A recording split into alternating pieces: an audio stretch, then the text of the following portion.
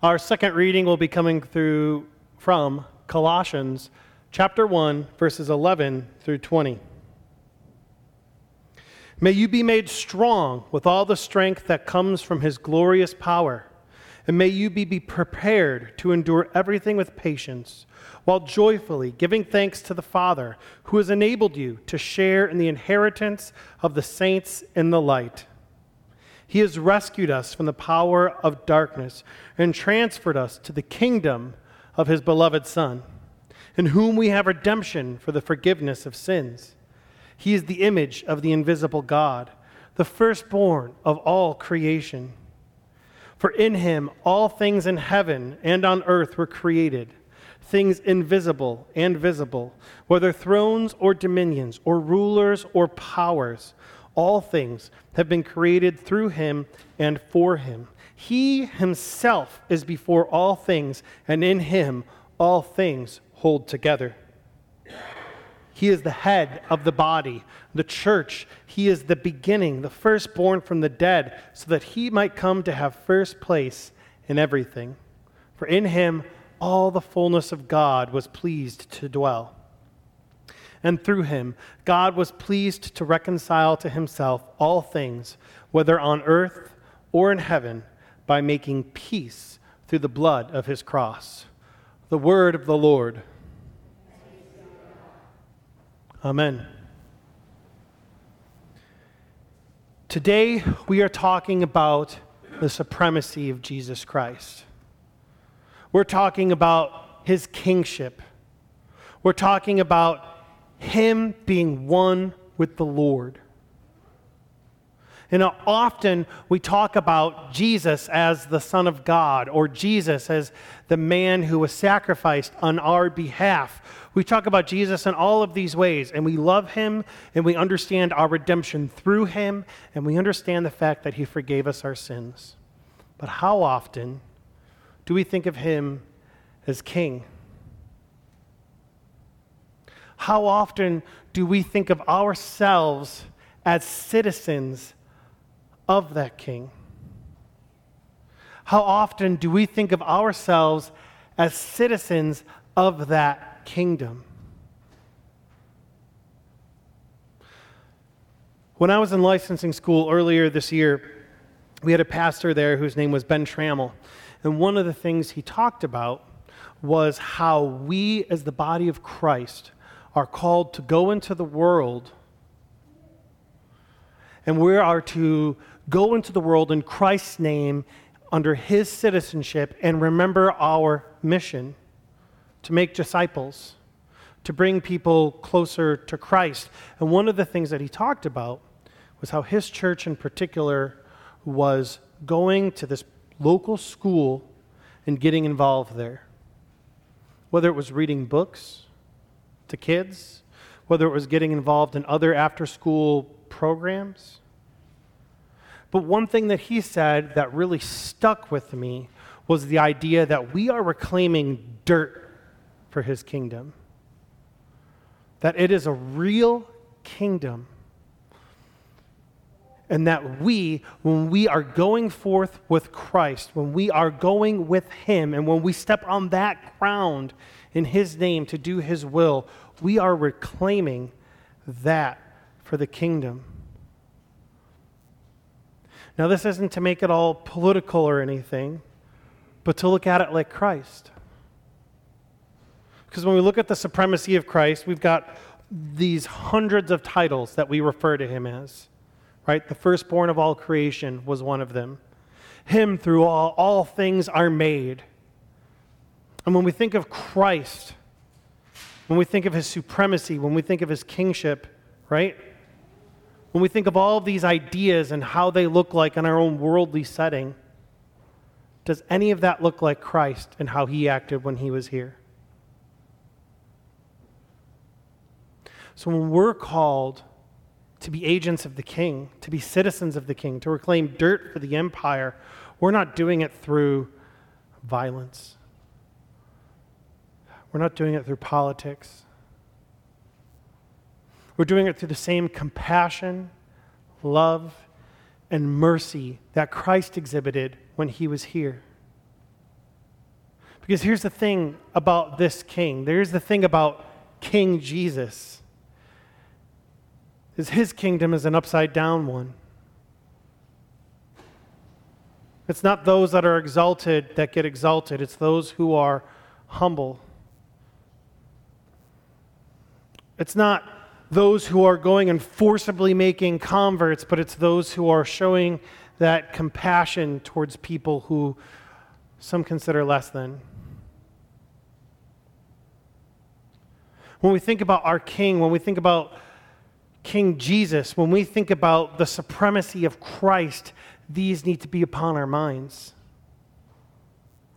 We need to think about this in the upside down way. We need to think about this in the way that God and Christ did.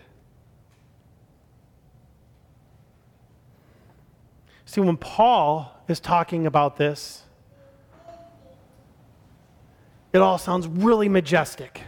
May you be made strong with all the strength that comes from his glorious power, and may you be prepared to endure everything with patience, while joyfully giving thanks to the Father. It starts off sounding really kingly, right? With his glorious power. But then it switches.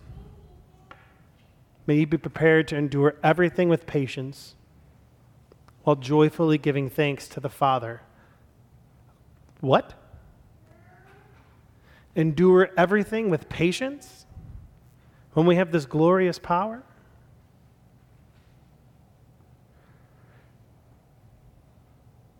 This is the type of kingdom, this is the type of king that God is. This is the type of king that we're to follow. Today is Christ the King Sunday, and it marks the end of the church calendar year. Next week is the first week of Advent, which marks the beginning. And we go back and we talk about the birth of Jesus and all the stories that are around that. But this week is Christ the King Sunday. And one of the things, I don't know if you all know, one of the things that we do is we change the colors of the paraments. And actually, one of the things that was suggested was white. But if we're talking about a king, if we're talking about royalty, if we're talking about reigning on the throne, kings wear purple.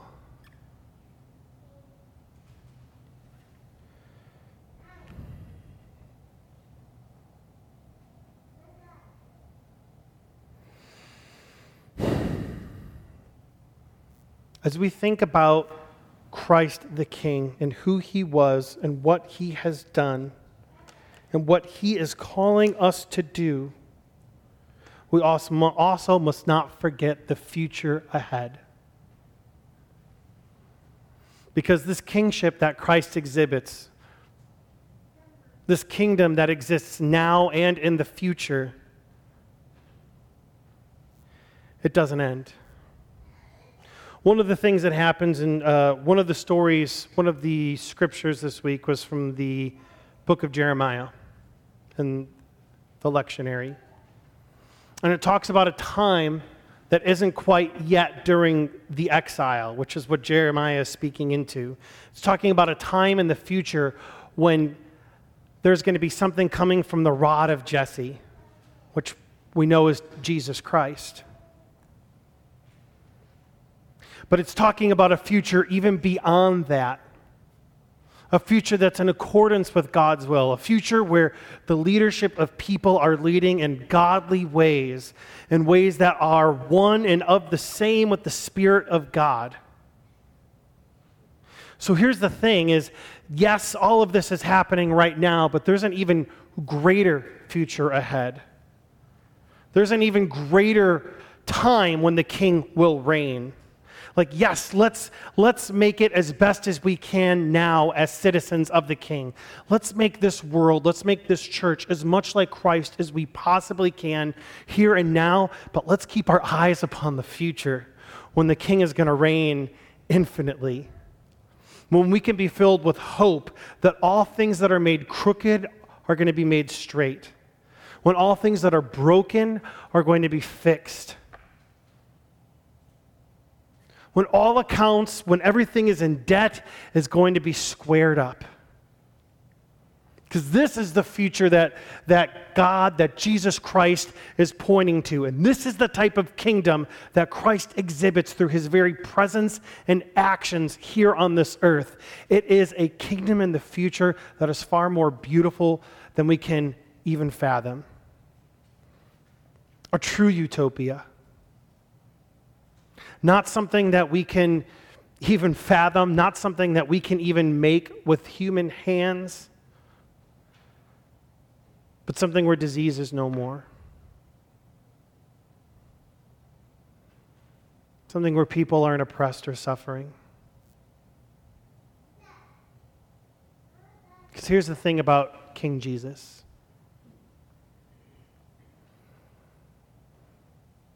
Through his will, through his very word, through his presence and through his power, there will be a new kingdom. One that will more than stand the test of time. One in which goodness prevails. One in which compassion is our currency. One of which love is in abundance. A kingdom like we can't even fathom or believe.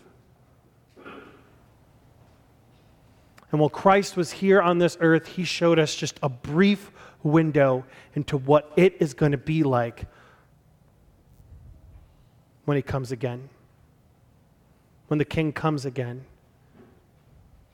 And this time, permanently. Let's pray. Father God, we come before you and we give you thanks.